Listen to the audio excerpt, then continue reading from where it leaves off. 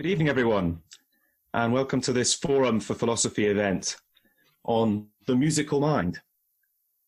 Did music make us who we are? Certainly seems to make us different from other animals.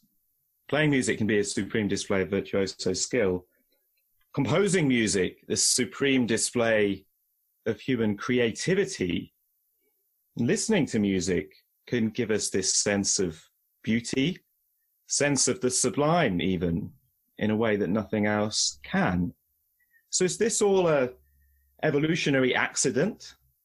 Is it a kind of happy accident, just a sort of bonus, that when a species evolves intelligence to the extent that we have, it also, just as a byproduct, evolves the capacity to play and create and listen to music? Or is there more to it than that? Is there a deeper connection? Is there a sense in which the evolution of music is tangled up in a more intimate way with the evolution of the human mind? Those are our questions tonight, and it's a real pleasure to be joined by three panelists who are going to bring real insights on those questions from a variety of different disciplinary backgrounds. They are Diana Omigi, cognitive neuroscientist from Goldsmiths University of London, Ian Cross, Professor of Music and Science at the University of Cambridge, and Barry Smith, Director of the Institute of Philosophy in London. So let's start with you, Diana. I mean, you're part of the Mind, Brain and Music project at Goldsmiths that is about trying to understand what is going on in people's brains when they listen to music. What have you found out then about what is going on in the brain?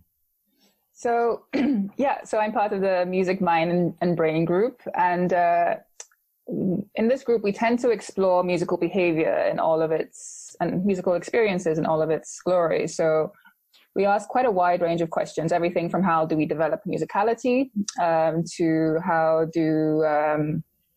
how may music have therapeutic benefits. When we're looking at the brain, we ask questions like, when we're learning to play an instrument, how is the brain changing? Or, what is it in our brain that predicts whether or not we're going to get we're more likely to get an earworm stuck in our head. So this is a wide variety of questions we ask. Of course, we also just ask the generic question, what's happening in our brain when we listen to music? Yeah. Should we focus on that learning to play an instrument then? I mean, so you're saying the brain literally changes?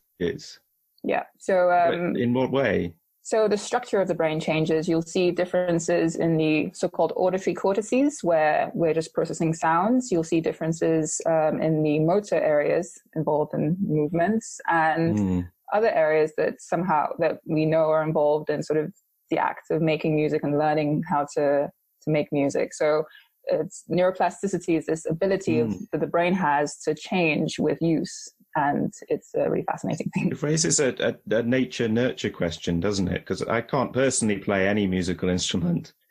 Is it the case that any human being could be the most wonderful player of any instrument, or do you think there's an important genetic component as well? There is definitely a strong genetic component, and the genetic basis of musicality is something that's actively researched. We're a bit behind people who've studied, language and what's going on there. But there is definitely a case for just applying yourself, and if it's 10,000 hours or whatever it is, there's no reason not to try. And certainly our brains change as we put that effort in. So anyone can get to average in 10,000 hours. I'd say. I don't know how many hours, but certainly. What about the experience of music then? It's very strange, isn't it? It's not like any other experience. No. So when we're listening to music, there's a lot going on in the brain. So obviously we might expect areas involved in just processing sounds are active, and they are. But then we see areas involved in processing sequences of any kind. So the same areas that would be involved if we were watching a dance performance, which is a series of movements. We'll see areas involved in emotion processing. So the areas that would allow us to recognize a sad face, discriminate it from a happy face, but also reward areas involved in reading other people's minds. So theory of mind, inferring what other people might be thinking in a situation. And, last but not least, in this non-comprehensive list, we might also see areas involved in evaluation. Why? Because ultimately a beauty judgment is a judgment of value. And when we are deciding whether a piece of music is beautiful or experiencing it as beautiful, we're probably engaging those kinds of evaluative processes in the brain. And so you think that sort of that aspect of judgment, aesthetic judgment, judging the piece to be beautiful or not, is actually an intrinsic part of the experience of listening to music in the first place? I think in these studies where we kind of throw people in the scanner or have them sort of actually, report on their experiences, because we should, as scientists, we can't tell them what's beautiful and us, then measure their brain responses. Because by definition, we're getting them to sort of listen and evaluate. It's possible that we're sort of forcing that evaluative kind of process, but I like to think that, and most models of, aesthetic processing or aesthetic experience put in this evaluation component. The judgment involves kind of deciding what the value is. And I think whether it's intrinsic to every experience or whether, I like to think as well that we sometimes get triggered into sort of thinking in that way when something captures our attention and we think maybe this is more than just an enjoyable piece of music. It's worth sort of, considering as an artwork or something of potential value. What we know about what it is that makes a piece of music beautiful, because certainly if you look around the world, you have this huge variation of different styles of music.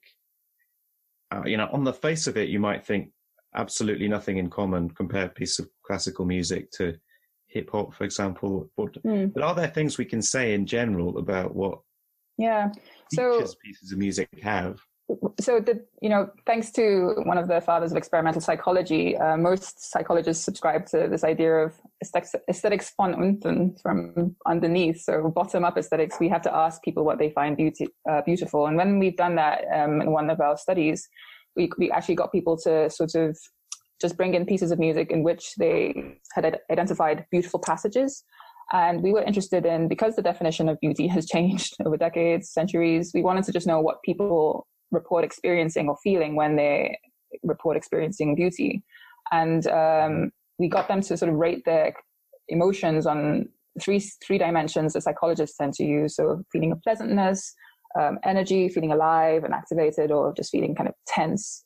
And not surprisingly, across the board, beauty experiences tended to be very pleasant experiences. What was more interesting was, and this is in line with the dictionary definition of beauty today, but what was more interesting was there was a whole wide range of experiences of arousal, everything from very calm experiences to high tension, high energy, the sorts of kind of emotions you might expect if you were, going to be talking about the sublime or the awesome. So what we took away from that study was, in common parlance, people's experiences of beauty are pleasant, but they can be very wide ranging in terms of arousal, not necessarily following this idea of processing fluency, which is a popular psychological theory that the more easy it is to process, the more beautiful it should come across to people.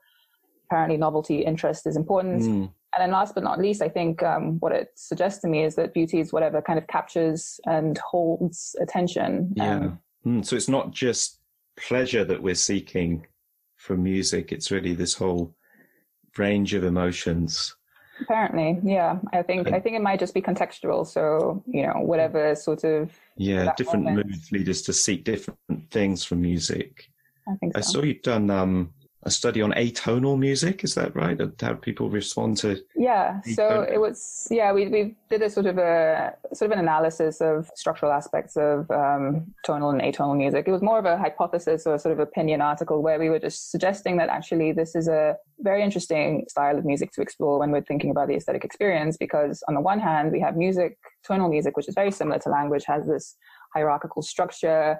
We kind of know what's coming. We get it. Sometimes we don't get it. It's very exciting. And then we get what we expected. With atonal music, you don't really have that model of what's going to happen. And we were interested in how this kind of experience may really lend itself to these more our desire to actually make sense. But if the structure is really unpredictable, it can actually create that sense of surprise. Yeah, I mean, I think it's hard to be surprised when you didn't even know what was going to come next. So I think it's more like you can enter that sort of altered states where you just kind of let things flow by.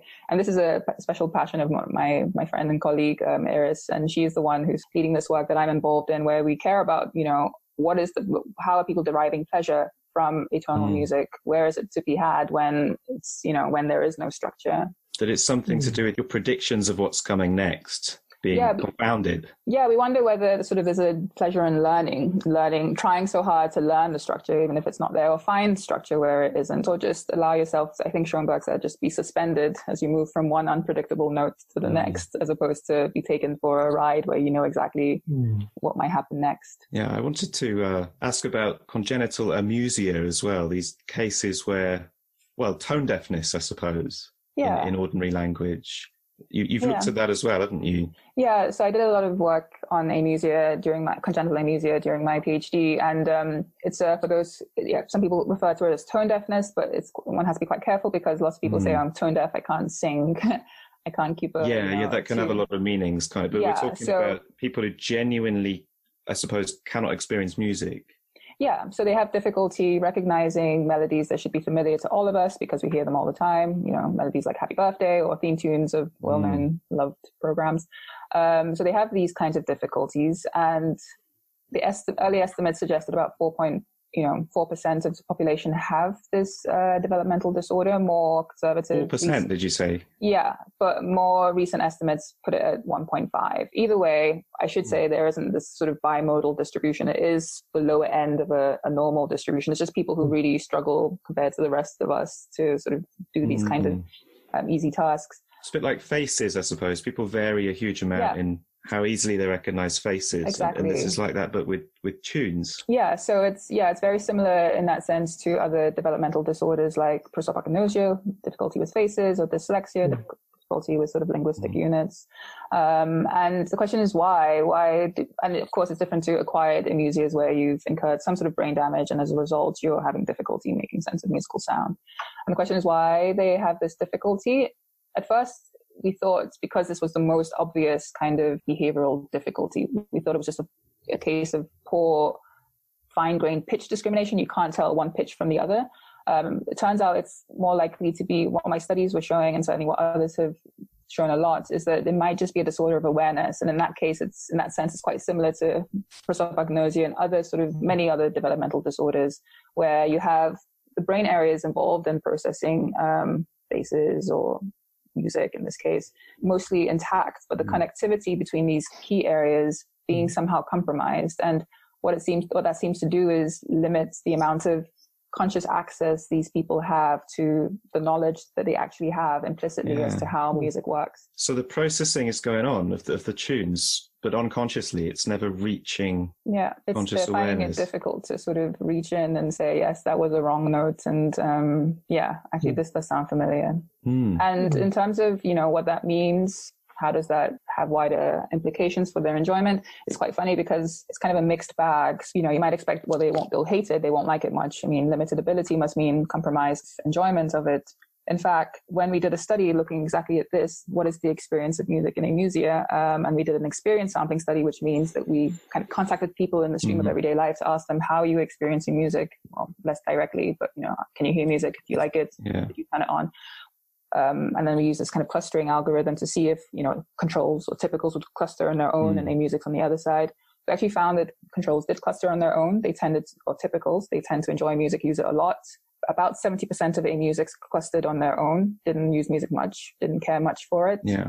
But then 30% of people with amusia, congenital amusia, were actually in the control group. So we had these two groups and they were with the controls or typicals, and they seemed to be on some level enjoying music just as much. So 30% of the people with amusia, they can't hear the tune, but they still enjoy it. Enjoy the music. When on average, when they were contacted, they were either listening to it and expressing enjoyment of it, or they'd chosen to put it on, or they were just acting like controls. And we wondered whether what are they getting out of it then? We tried to sort of correlate, their enjoyment, or the fact, see if it was because they were just better at making sense of music. Were they more likely to identify the outer keynote? Were they more likely to remember? But we couldn't really predict it by their perceptual abilities. So we just wondered whether there were a group of people who really tried hard to, well, they recognized the things that music gives us other than sort of sonic pleasure. And they said, I want it for the social benefits. You mean, the social side of music. Yeah, there's so much to enjoy about the shared experience, I suppose. For example. Fascinating that even if you don't actually hear the music, people still will enjoy that social aspect.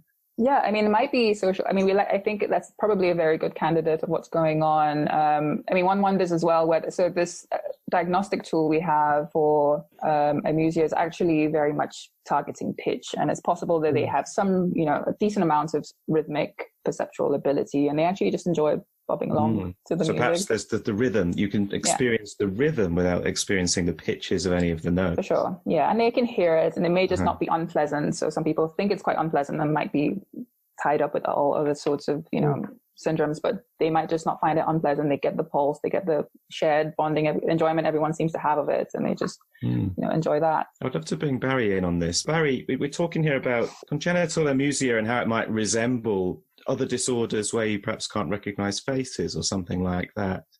And that brings us to your interests about how the senses relate to each other and how the experience of music might relate to experiences we have in the other senses. Yes. I mean, I think it's also a good question to ask, what is it that's so distinctive about the experience we have of listening to music? It's an engagement with a kind of sound that, as you said, Jonathan's very different from just listening to ordinary ambient sounds. So it sort of captures our attention. We experience it musically, most of us.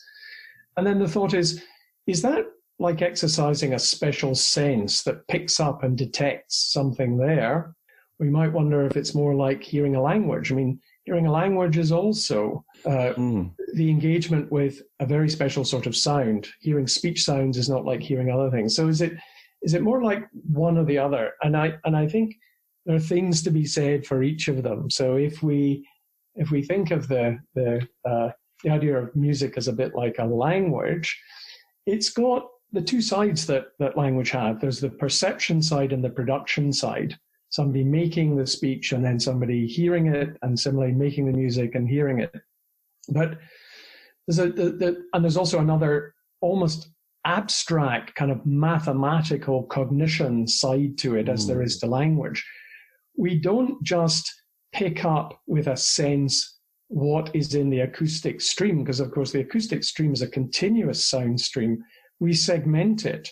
So you've got a continuous rise in pitch, but we tend to hear the pitches in an octave as, separate notes, separate tones. Some discrete sounds. Discrete. So we're obviously, it's something internal, something between our ears that's segmenting the sound to treat it as music. Just as we talked just now, there's no gap acoustically between the words that we use. We don't leave pauses between words. But nonetheless, our brain is segmenting it very passing. And we hear our own language very differently from how we hear foreign languages, or at least I do, because when I hear a foreign language I don't understand, I lose that ability to pass the individual words. That's right. We don't even hear the boundaries between words in a foreign language that we just don't comprehend at all. It's just a continuous stream. So therefore, you might think, well, maybe music's a bit like language. It's something that occurs between our ears. And people who are convinced of that more formal nature might say, well, remember, there's a distinction between language and speech. Language is yet more abstract. You can sign language, you can speak language, or you can write language. So there can also be a score for music for those with the talent to recognize and read music. It doesn't even need to sound. And I'm reminded of Michael Nyman, when he was at the Royal Academy of Music. He was working on scores of Purcell's rarely produced pieces, and he said that he suddenly found out from a friend that one of these pieces was going to be performed in a concert nearby, and he was a little bit afraid to go because he didn't know if he wanted to hear these sounds he'd been studying just as a score. Might just be a disappointment. Yeah, it might be idealized. And it might not be the same thing at all. So if we now look at the disanalogies and go back to the senses, the disanalogies, I think, pick up on the points that Diana was making. So when we have amusia, and this acquired amusia, you can have musicians who, through brain insult or injury, suddenly are unable to recognize a melody. They can tell you every note that was played, but not, as it were, the melody or the sequence. Can they carry on playing the music? So you can have people who can play music and not hear it. They might be able to do that. I don't know. But I'm interested in, when that happens, their language is intact. I mean, you get a double dissociation between having lost the capacity for language and still somehow being able to hold a tune or even sing. And on occasion, you've got acquired amusia, but no compromising of the language, unless you're speaking Chinese, which is a tone language, and then there will be compromise. But if you think of music as more like a sense, it's not just auditory, it's processed, but the biggest contribution to it is, and that's true for people with amusia, as Diana said, is the beat. So when you have the beat, when you have rhythm, and if you have meter and you've got the beat, you're involving, and I learned this from a beautiful PhD thesis of Jenny Judge, musicologist and philosopher, you're using not just your ears, but you're using the vestibular system. That's the little series of ear canals that tell you whether you're going forward, backwards, sideways, and so on. That system is actually involved in helping you monitor where the pulses are coming or the beat. And another interesting thing to show you that speech and language are very distinct is for people, sadly, in older age, when they lose their hearing, hearing aids will allow them to do parsing of the auditory scene analysis. They'll be able to pick out speech sounds, but it's hopeless at a concert. They can't hear a thing. It just becomes murky and mushy. So to get them to better parse or segment the musical sounds, tapping people in time with the meter or the beat, giving them visual clues as to the pulse beats, actually start to help their ears tune up to and segment things to begin to hear the musical sounds again. So it's a little bit like multisensory perception, because we're using touch, internal sounds from our vestibular, internal movement from our vestibular system. So it's a sort of balance system, isn't it? It's balance, yeah. And it's using this all together. Now, there's another sense that we often don't talk about, and that's interoception. So interoception is not paying attention to your external surroundings, but it's paying attention to perceiving your own internal state. Your own internal bodily state. Yeah, responding to your own internal bodily state. Now, turns out that there's an incredibly important connection between the heart and the brain. Every time the heart beats, it sends a signal to the brain, and that signal can be used to affect cognition, perception, and emotion.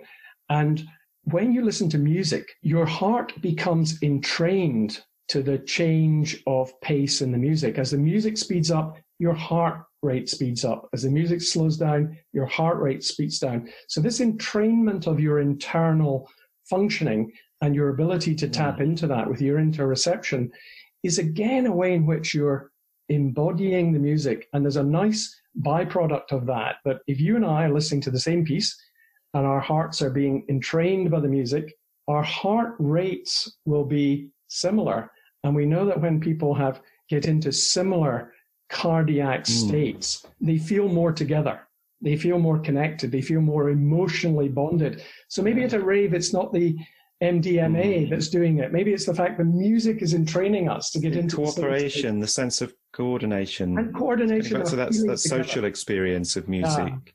Yes, we think of music as being about the ears, but really, it's not just about the ears. It's about all the senses. It's all the senses, and it might be an answer to the question that we were just discussing. You were discussing with Diana. It could be that even with amusia, if you are able to tune into rhythm and it is entraining your heart rate, then you might feel that sense of feeling together, connectedness through music, even if you're not getting relative pitch. Just mix in a few questions then from the audience on this, perhaps particularly on this theme of how music relates to language. There's a question here that on the similarities between language and music, what role do you think meaning plays? Language obviously has this function of carrying meaning. Music often seems very abstract, but then we sometimes talk about music having meaning as well. I suppose this is a question for you, Diana, about does the meaning we attach to the music, perhaps if we hear the same piece of music over and over again, and it comes to mean something for us, does that then affect the way we hear it? I think so. So there's this framework from a psychologist, and he's listed about at least 7 ways in which music can induce emotions, or let's say meaning here, or let's say emotions or meaning. And one of them was evaluative conditioning. So it's just, you hear the same piece of music always in this particular context, and now it'll begin to have that meaning for you. That song means weddings, or, you hear this piece of music whenever you do X. So now it has all of that. And there's episodic memory as well in all of that. But I think it's interesting, the question of, meaning in music. Certainly when music psychology, neuroscience of music began, we liked to do lots of studies that sort of emulated what had been done in language. And we started with syntax. Hey, look, an unexpected musical event creates the same sort of electrophysiological signatures as a grammatically incorrect word at that point. But also studies were done to see if music can actually convey meaning. And so just as you would have a sentence where you wouldn't expect to see peanut butter at the end of it because of the way it's constructed or what it should mean. And that would introduce some sort of electrophysiological brain signature because it was so incongruent with what you expected in terms of meaning. We saw the same studies were done sort of around music, and they showed that if you primed people with a piece of music and then presented a word that was somehow incongruent with what you might conjure in your mind when you hear that piece of music, you would get that same electrophysiological signature. So that ERP component suggesting that as you were listening, you were creating this meaning, and when something incongruent with that meaning was presented, the brain recognizes, hey. So I think there's kind of meaning that comes from, you rehearsing or having that music in different contexts, and now you've created that meaning to it, and then there's the meaning that can actually be derived from the acoustic properties. I feel like the songs I enjoy the most anyway are not songs I'm hearing for the first time, but songs that I've heard hundreds of times, but they've acquired a meaning. They're attached to some specific time in my life. Yeah, so episodic memory of, it's in that sense, kind of music memory can particular have episodes in the past. Yeah, and autobiographical memories. Do you know what they mean, Jonathan? I mean, I think we all have the musical souvenir experience, but a big disanalogy between music and language is on this issue of meaning. I mean, linguistically, you can't read off the meaning of a song in quite the same way. No, and I mean, a sentence can have a determinate meaning. It can be truth evaluable. It can be true or false. It's not obvious there's anything in meaning to do that. And some people go for, well, it's indeterminate meaning, or it's a very non-propositional meaning. And then you say, well, can you tell me more about it? And they're often not able to tell you much more about it. But I think there's something about, I think we should ask Ian, because Ian's got a very interesting view about this, about where the meaning comes from in context. But one of the things I think is, if you take a Gricean story about meaning something by an utterance, there are 2 intentions. One intention is the intention to communicate something, and I want you to recognize that. And the other intention is about what I want to communicate, the content or the proposition. Now, I think musical composition or playing musical notes is like a communication, but it's the first intention. I have an intention to communicate to you, and I want you to feel communicated to. But I think there's great indeterminacy about the second intention, which language is very precise about the very content. Ian, do you want to come in as Barry suggested? Sure. I would suggest that that's because we simply use them for different things. We don't tend to have to make mutually apparent to the person with whom we're making music precisely what it is that we intend in our act of making music, other than making music. So we have got, as it were, half of the language bit, but I would suggest it's quite an important bit. That is that we have a communicative intention, and that communicative intention is recognized. I think so, and I've heard musicians. I mean, you're probably a musician, Ian, in a way that I'm not. But I've heard musicians say, it doesn't matter whether you were playing well or badly to the audience. It was a communication. Yeah. It was important that you were communicating, that you were trying to get something across. Yes, as a musician, you can be on stage and you know when you've got it right. It doesn't really matter what the audience thinks, frankly. It's very nice if there's a sort of congruence. Yeah. But yeah, on the whole, it's I describe music as having floating intentionality. It has an aboutness, but that aboutness is indeterminate. But the fact of its aboutness is not, in a sense. It affords scope for doing things that language is perhaps not very good at. So could you explain that a bit? So it represents something, but there may be no fact of the matter about what it represents. Yeah, it's an issue of consensual referentiality, which we require in language, we don't require in music. We know it's about in some respect, but we we agree that it's about something.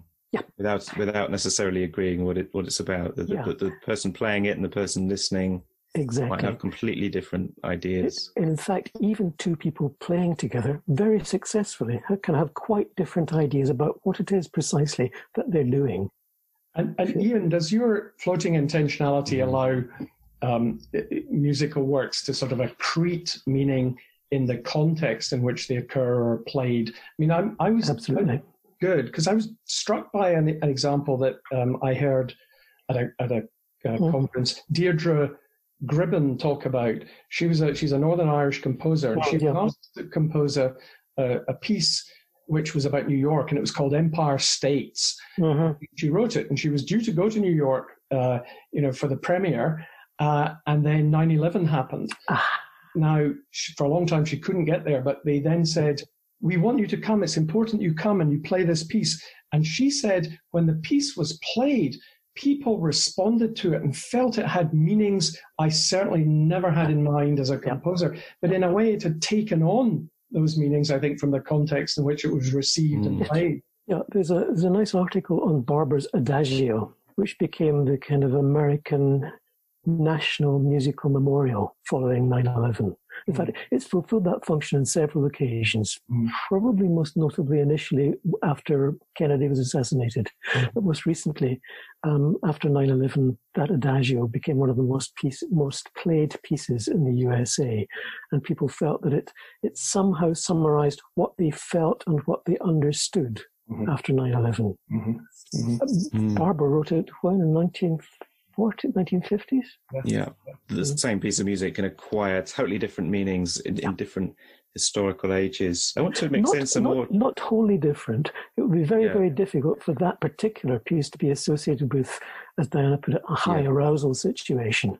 I see what you mean. Yeah, I want to ask a question about age. There's a question here. Is there evidence that age impacts people's enjoyment or processing of music? I can remember songs from my adolescence as if I learned them yesterday. There was a song from my adolescence that was a dance remix of Barber's Adagio for strings. So it was a clear counterexample to what you just said. But make it stop. There's a question for Diana of age. Do you see age effects when you study what's going on in people's brains? So actually, I don't study age effects myself, but I know people are interested in age for different reasons. I think what was alluded to in the question perhaps was reminiscence bump sort of thing, where you're really connected to music that you heard a lot in your adolescence. And I think it's because when you're listening to music in your adolescence, it's this thing that you just keep doing over and over again, and it's helping you forge your identity, your preferences of who you are. And inevitably, when you sort of hear this music again, you're just taken right back to when this was all. I think it becomes, the new, as you get older, the new music is always what the younger generation is using to form its identities. Exactly. And so it loses its particular social relevance for you. I think so. I think you move on to other things. You've kind of formed your identity, and I don't know, not to sort of put everyone in the same basket. I think lots of people don't care. Adolescents don't care about what other people think, but there is this element of what do I like, what do I know, what do other people like, and it's important. Yeah, musically speaking, you turn into your parents. Yeah. There's a question here about value and benefits of music therapy for brain injured children and adults. Should we go to that, Diana? Do you have any thoughts on that? Yeah, so I mean, there's lots of ways in which music has been proposed to be of benefit, and actually, as people in music therapy go ahead and follow intuitions and maybe some principles that have been developed over time. As psychologists, neuroscientists, we want to better understand why they might have these kinds of impacts that they do. And for example, just to give it a couple examples in the MMB group, my colleague and Lauren Stewart, and she works with Ian on at least one of these projects. One of the projects looks at the extent to which music can be used to motivate correct kinds of movement in stroke survivors. So, it's really important that you make the right kinds of movement, and can we use music to sort of motivate you to make the right kinds of movement by just messing around with how it help sounds. Recover some of those motor Yeah, so that's one example. I mean, with Ian, she's also looked at how it can affect mental health around, perinatal periods and so on and so forth. People have used it to try to tackle aphasias, difficulty with language. It has this rhythmicity that you can try to use to get people to create sound at the times they should, et cetera, et cetera. And I think our job is really to, as researchers, is to try to understand what the mechanisms are so that, there are people in therapy can use them kind of knowingly and with evidence and continue to do the work that they do.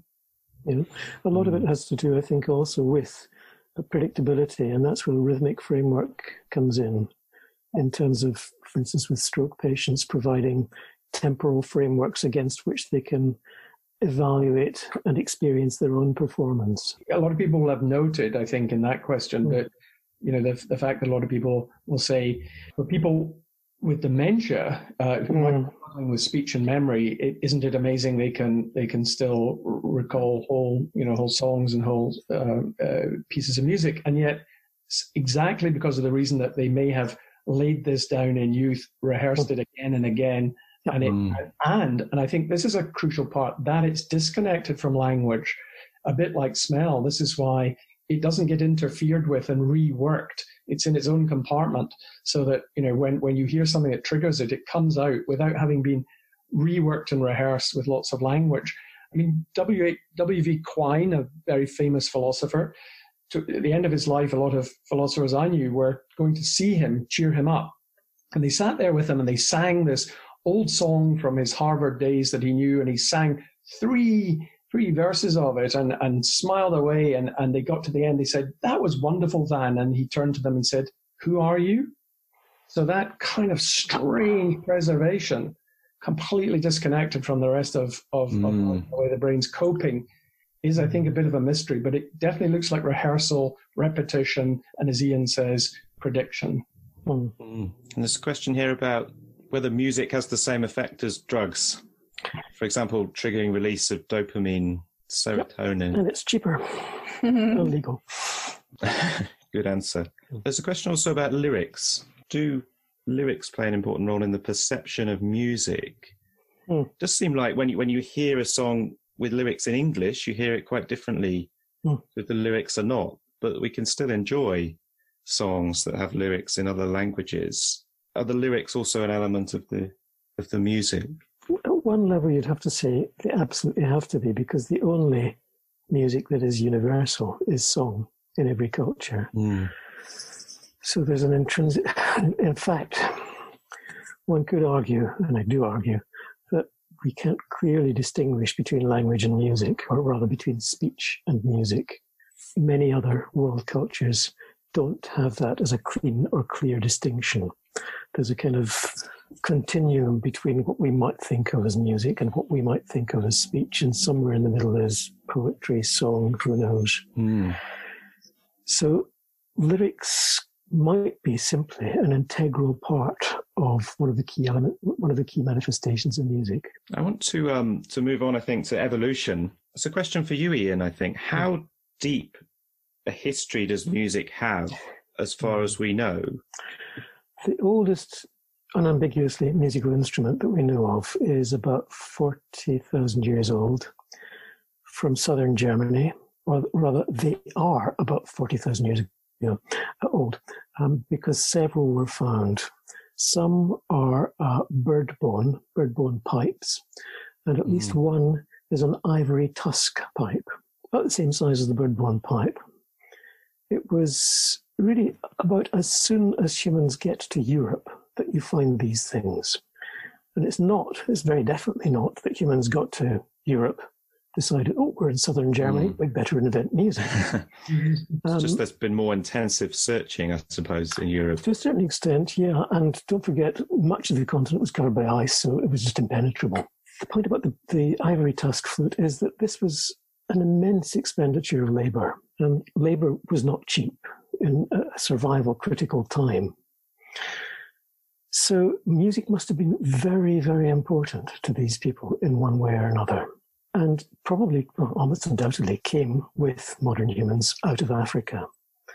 So I would really put the time depth of music at about the origins of Homo sapiens, and in fact, probably somewhere around about Heidelbergensis, which is predecessors of Neanderthals and ourselves, which might go back, I don't know, 600, 700,000 years.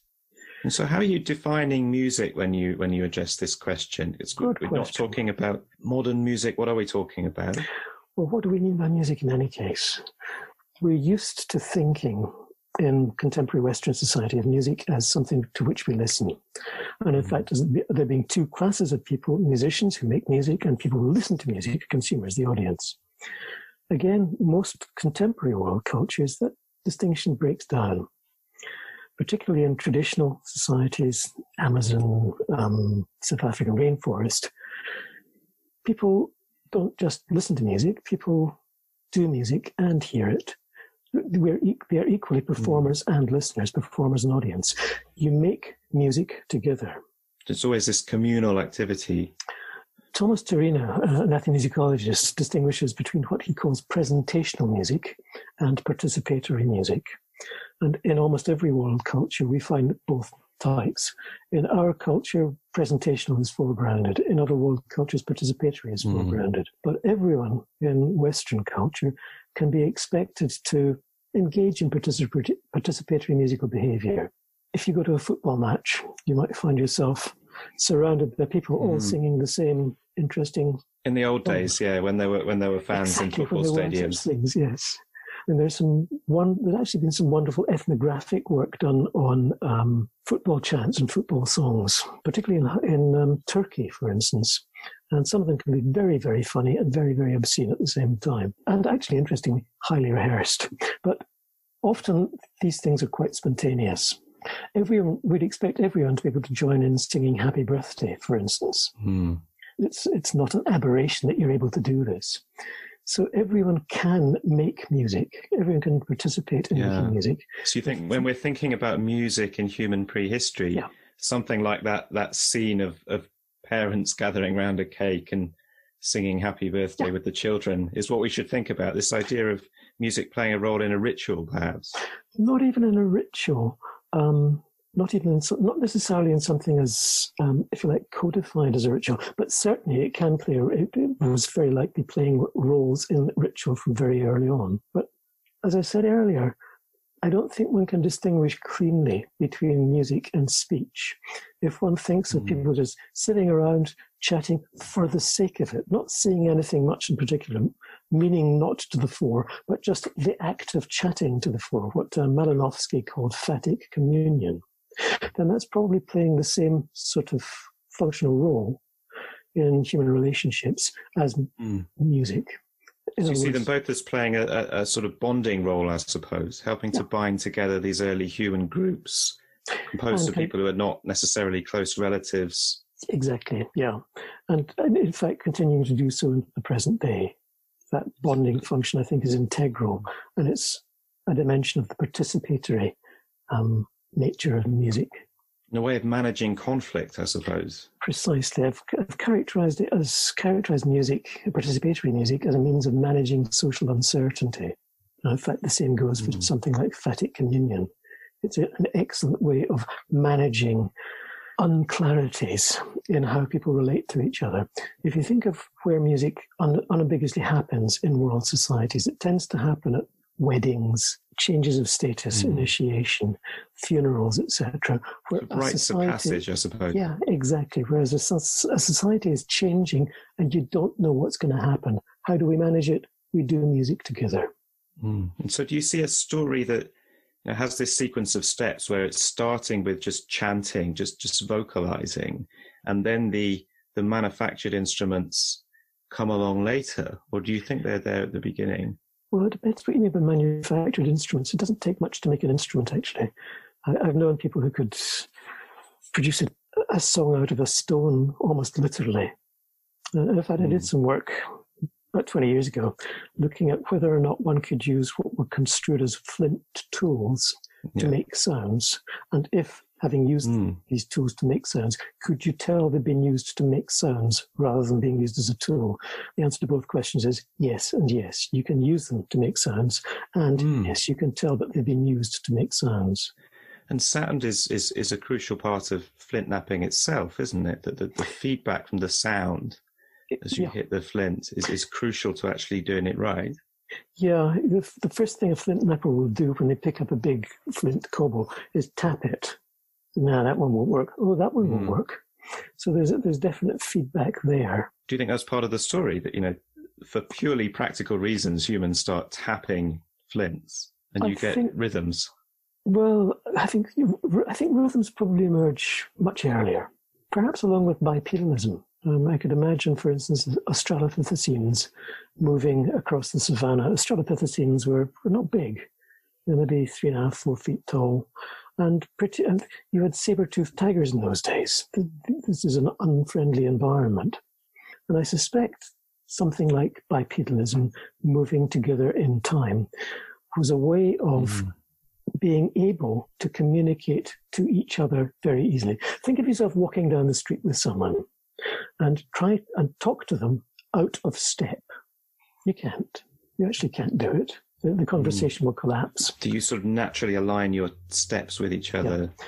Now, why should that be necessary? I suspect it's necessary because that means that communicative features like facial expression, hand gestures, etc., remain in constant visual frame as you walk. This is a hypothesis, by the way. This is not proven in any sense, but it's as good a hypothesis as you can come up with. So if you're in step, communicative bits of you, your face, your hands, your shoulders, your body position, remain in constant visual frame. If you're out of step, you're having to make a lot of effort to see what's going on. So it's actually quite an efficient way of maintaining high communicative flow. I read an interesting hypothesis that I liked. It was the idea that we actually move together so that we slowly get adapted to that regularity, and we can hear if a predator is coming because we can suddenly detect these new sounds that may emerge and what have you. Yeah, and we can signal to each other, predator over there, without having to slow down and stop, as it were. We can do it very efficiently. So that's a possibility, but it's certainly the case that keeping in time together is something that is likely to be part of the mosaic that constitutes what we might think of as musical capacities. They don't all need, all the bits don't need to emerge at the same time in evolutionary terms. This is what Mike Tomasello calls shared intentionality, isn't it? This idea that we're engaged in an action together that can be as simple as just walking somewhere in step with each other. And you think even from that incredibly simple case of a joint action, you almost have the rudiments of music, I suppose, because the agents are listening for a rhythm, the rhythm of their own feet. And it might just be also that it's not necessarily a nice thing. There is one type of people who tend to walk about together are armies. So why do we do that? Why is basic training walking around, obeying commands, together with a large group of other people? Bonding, and in the context of bonding, a kind of susceptibility to command, susceptibility to messages. It also puts, I think, a useful dent in the idea that music is all about emotion, because I think that bonding, that control, armies march together, but it's not marching with some sort of emotional pleasure. Yeah. And it's also, if you think the other people who are trained as well in movement and rhythm as that are dancers. Yes. There's an analogy between army marching and dance troops. And yet, and people think a dancer will be feeling the emotion and therefore moving to express it. But often if they had those emotions, it would hamper their ability to move. So they're actually doing something quite subtly different, which is a signal that's conveying. And I think that the connection with movement is really interesting because we internally do synchronization. So we hear our own footsteps. As we walk, we make noise with our feet, and our brain is paying attention to the noise we make and the movements we're making. And a lovely piece of work by Anna Tadura and Ophelia Yes. Derwa showed that if you put headphones on people and you raise the pitch of their footsteps, people start moving much faster and they're all sort of bright and lively. And if you lower the pitch, they start moving slow and sluggishly and heavy. So it's as though the brain is trying to sync the sounds and the movement. And then it's not that big a leap to say that was intrapersonal. Maybe we can do it interpersonally. Yes. We did a kind of preliminary ethnographic study a few years ago, just exploring how people walk together, trying to check up, are they talking to each other? Are they communicating? Are they having a good relationship, for example? And we were walking through one of the colleges, and the ethnomusicologist, small female ethnomusicologist with whom I was walking, was wearing quite clumpy shoes. And she nudged me and said, "That guy's in training with me. Watch." And she sped up and slowed down, and so did he, out of vision. And suddenly realized that's why high heels evolved. Wonderful, wonderful. Yeah, I guess that was not intended seriously, the high heels point. So is music a human universal then? Is it that everywhere you look in the ethnographic record, every society anyone has ever studied, there's always music and always dance? Or is that not true? Always something like music. And you might barely recognize it as music. It might be doing jobs that seem quite different from those that music does within the cultures with which one is familiar. But yes, something like music is there, just as something like language is always there. What, something that plays that social bonding function through the use of rhythm, or something like that? Let's say it serves as a medium for affiliative communicative interaction, which doesn't really distinguish it from speech, but I would suspect that the superordinate category is actually... Yeah, you've been challenging that distinction. Sorry, I was just going to say, that's a very nice point, Ian, because unlike speech, given that we actually know something about the mechanisms by which, musical rhythm entrains heart rate, when people's heart rates are in sync, they feel a little more aware of one another's emotional state. They feel together better. A lovely paper by Kovalinka et al. Yes.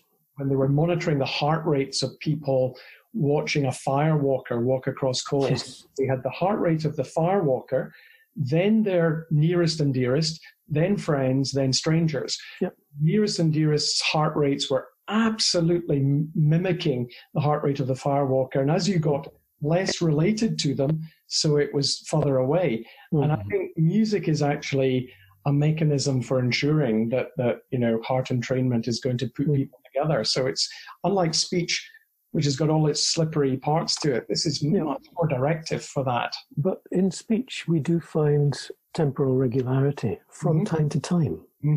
And generally, when we find it, it's fulfilling one or the other function. It's fulfilling the function of enhancing predictability, just as I'm doing now. So you're adding beats with a hand. Or it's trying to elicit social connection, as in a politician giving a speech. Often they will end a phrase with a plonking 3-beat unit.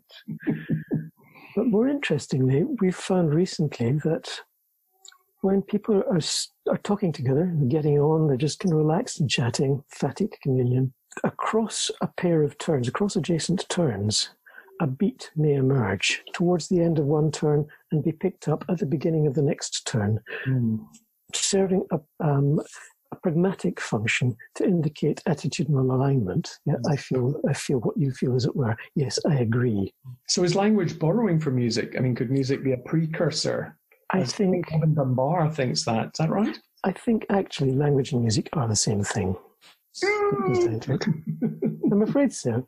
We have a repertoire of communicative behaviors. And in Western cultures, we tend to think of this end as music and this end as language. But there's a lot of stuff in between. And that's where most of the... So you don't mean they're the same thing, but you mean they fall on a spectrum. So you've got this idea of the music having meaning of a very indeterminate nature at one end versus down to, really precise language where the meaning is incredibly clear. And then you see a spectrum of intermediate cases. But actually, I do mean they are the same thing in evolutionary terms. I don't think you get one before the other. I think they both serve the same function, bonding, managing conflict. It raises this interesting question about cause and consequence, doesn't it? That is it that we evolved this capacity for shared intentionality for some other reason, and then one of the things we could do with it was music and language, and that was really useful because we could manage conflict? Or was it rather that the need for something like that, for something to help us manage conflict in groups, actually drove the evolution of shared intentionality, of cooperating, doing things together in the first place? I suspect the latter. Human neonates are extremely useless. If left to themselves, they'll die quite quickly, unlike rats, for instance. We are extremely altricial. We require, from infancy onwards, to be in a social context. Just altricial in the sense of just incredibly vulnerable at birth, just absolutely helpless. Exactly. And it makes sense that we construct social niche construction, if you like, that music and speech become ways of organizing our interactions that facilitate our continued survival. And they are, if you like, socially embedded, socially contingent, and come to serve the function of an evolutionary niche. Do you see anything like music in non-human animals? Obviously, there's superficial resemblance when you hear bird song, for example. Absolutely. But then when you look closely at the bird song that most closely resembles music, Skylark, Robin, for instance, is basically saying, no, this is mine, go away and die. Yeah. It's not very nice. The bird calls that don't really resemble music tend to be those that are associable with pair bonding, for instance, pair bonding behavior, serving a function of enhancing social connectedness. So there's a kind of disjunction, I think, in that. Having said that, it's very likely, it has to be the case, that in other species there are behaviors that are analogous and perhaps analogous to and perhaps homologous with at least some of the components of music, but not the whole complex. Drumming, rhythm, gorillas drumming? Yeah. Oh, yeah, Barney, you know. Yeah. Yeah, I mean, it's interesting. I've seen this question posed, did we sort of branch off and, create music and, continue to make music? Or did different, groups of organisms decide there's this challenge that we'd like to overcome and we're going to overcome it with music. So, and this idea, when we discover Barney, we think, okay, well, maybe it's... Could you explain who Barney is? This chimp who showed some decent ability to drum, create something that sounded fairly regular in terms of drumming. As opposed to just kind of random sounds. Yeah. And that was clearly very difficult to find because we only heard about him in 2015. Is that in captivity or in the wild? I think it's captivity, isn't it? Not actually sure, actually. There's some in the wild. At least that's what Tecumseh Fish says. There's some... Yeah, chimp drumming. But chimp drumming is one of the key characteristics of humans, modern humans, and probably earlier humans, is that we can not only keep time with each other, but we can adjust that timing behavior. So, for instance, if you ask two people to tap in time with each other, unless one of them is a drummer, and we know because we found this out, they will mutually adapt to each other's timing. So it's not one leading and one following continuously. They'll keep swapping roles of leader and follower from moment to moment. So they will adapt to each other. Other primate species don't seem to be very good at this. There was a famous experiment done using, I think, 5 macaques, not in this country, training them to do a very simple rhythmic task. In one case, it took 18 months and the poor animal lost 50% of its body weight. And they ended up being able to do it, but in a way that was quite different from the way in which humans would do it. This is a behavior that would take approximately 30 seconds to learn for a human. So there does seem to be a big disjunction there in terms of flexibility and adaptability, mutual adaptability. And a huge difference, I suppose, between purely solo hitting a rhythm versus cooperative. Yeah. Two people or a band of people playing together, because it's then you can get the social side going. What you're saying again reminds me of Hume's analogy of two people in a boat. When they try to pull on the oars, they'll fall into the pattern together. I mean, it's as if this is really quite deep in our natures, that way of mutually adjusting to each other, non-collusive agreement and cooperation. Yeah. Joint know-how, as I've called it in my own work. I'd love to mix in some questions from the audience again now. There's one here that I think is for you, Diana, about music and pain. Can music have an analgesic effect? And if so, why? Why indeed? Actually, maybe it's, Ian, have you done work on this? Does it at all? Yeah, I mean, it's been suggested by studies that it does. And certainly more and more it's used instead of analgesic before surgery, because it doesn't have all these side effects. We think it's what's kind of released by music. Music is leading to release of neurotransmitters, hormones, all sorts of chemicals in the body, and the tests that people run to sort of try to understand, is it having an analgesic effect? Can you sit against the wall, and how long for?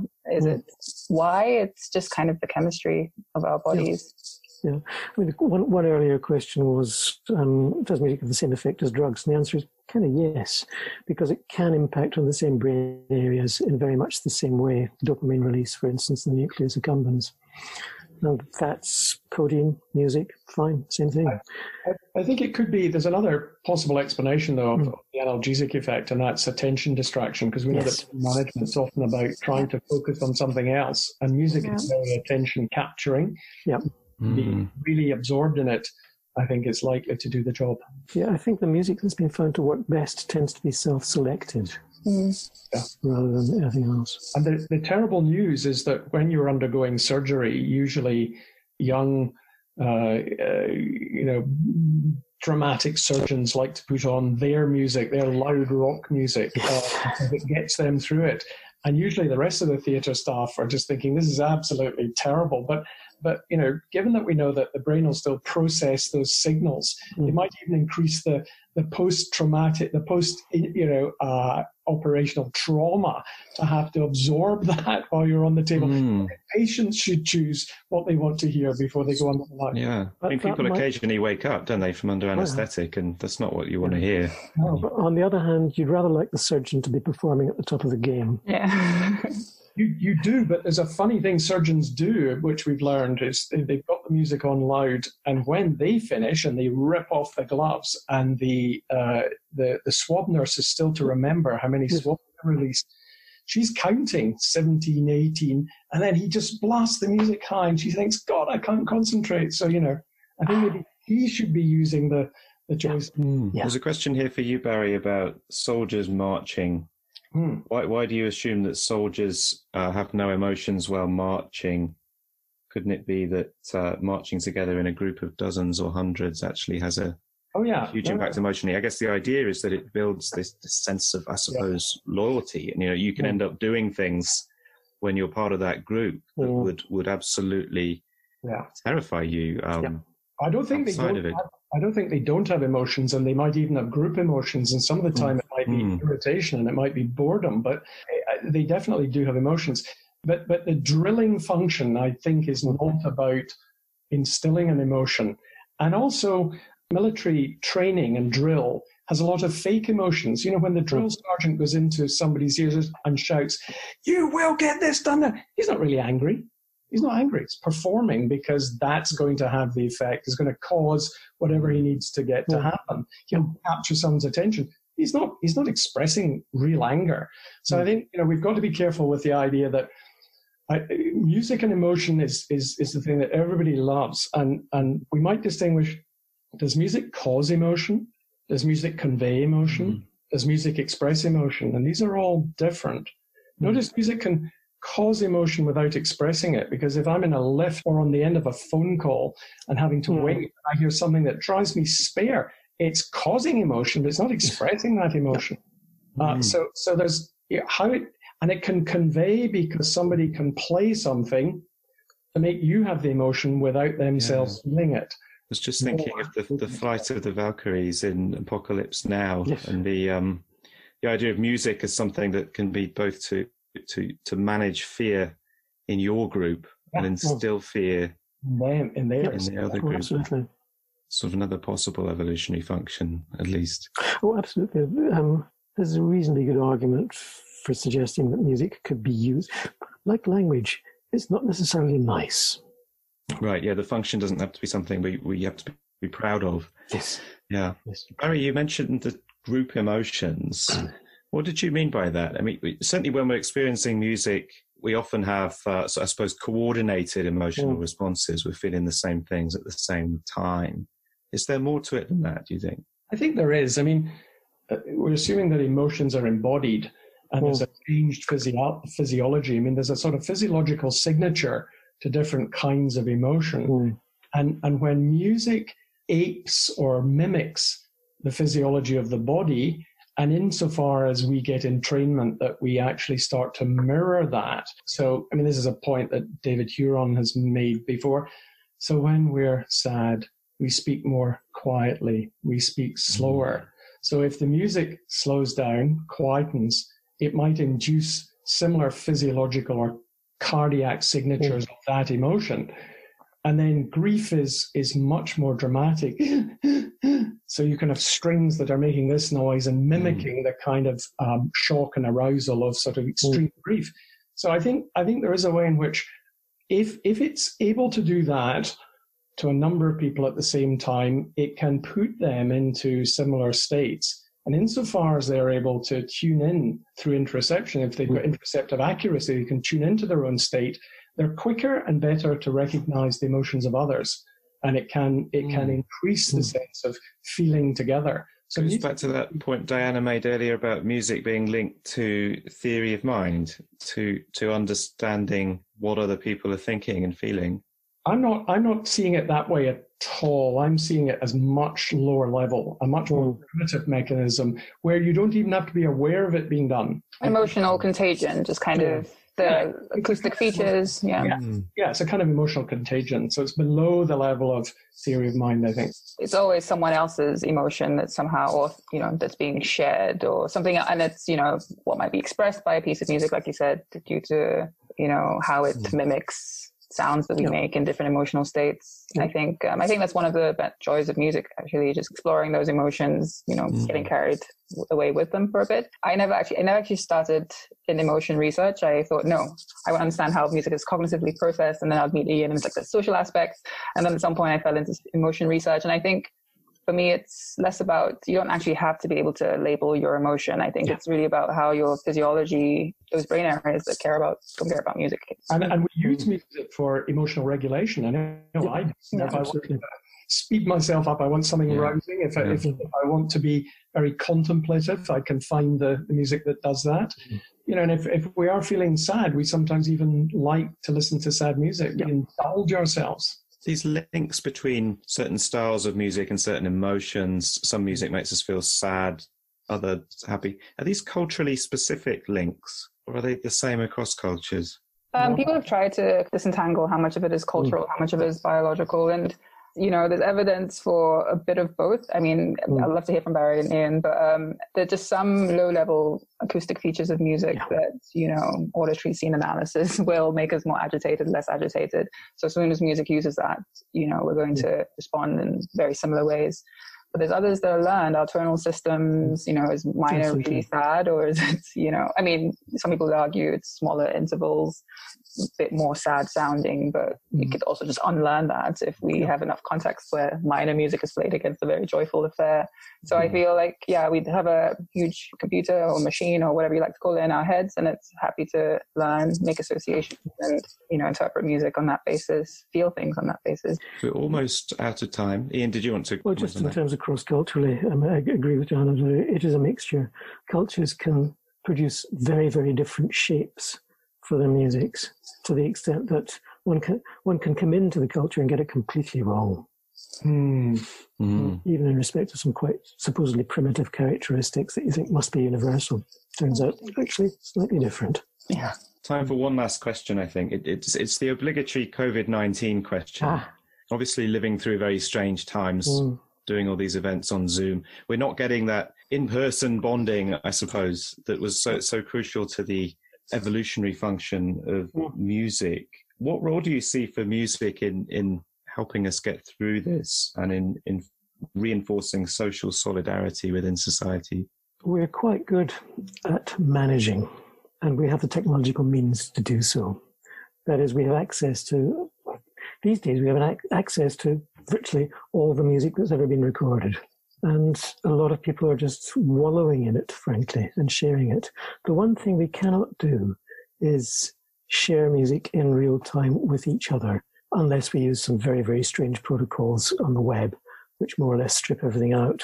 There's a program called Jacktrip that cancels everything and just all the error checking, etc., and just zaps signals backwards and forwards between two nodes. So we can get two people interacting, but no more than that. So that's sad, isn't it? In a way, it's a sad time for music at the moment. Extremely. It is, but it also is an opportunity, because music is, music like smell has that sort of triggering function right back. I think a lot of us are exploring some of our musical souvenirs and remembering happier times when we were with one another and in different places. I have to say, I don't personally miss the absence of smell from Zoom meetings. But be careful what you wish for. Music, Indeed. It usually results in long-term depression, so be careful what you wish for. On that sort of sad note, I suppose, about, and we're all hoping, I think, to return to a world with live music in it, and with that opportunity for social bonding that it affords. I just want to say thank you to Ian and Diana and Barry for a very interesting discussion, and thanks to everyone in the audience for attending and for your excellent questions. Please check the Forum for Philosophy's website for future events. Thank you. Thank you.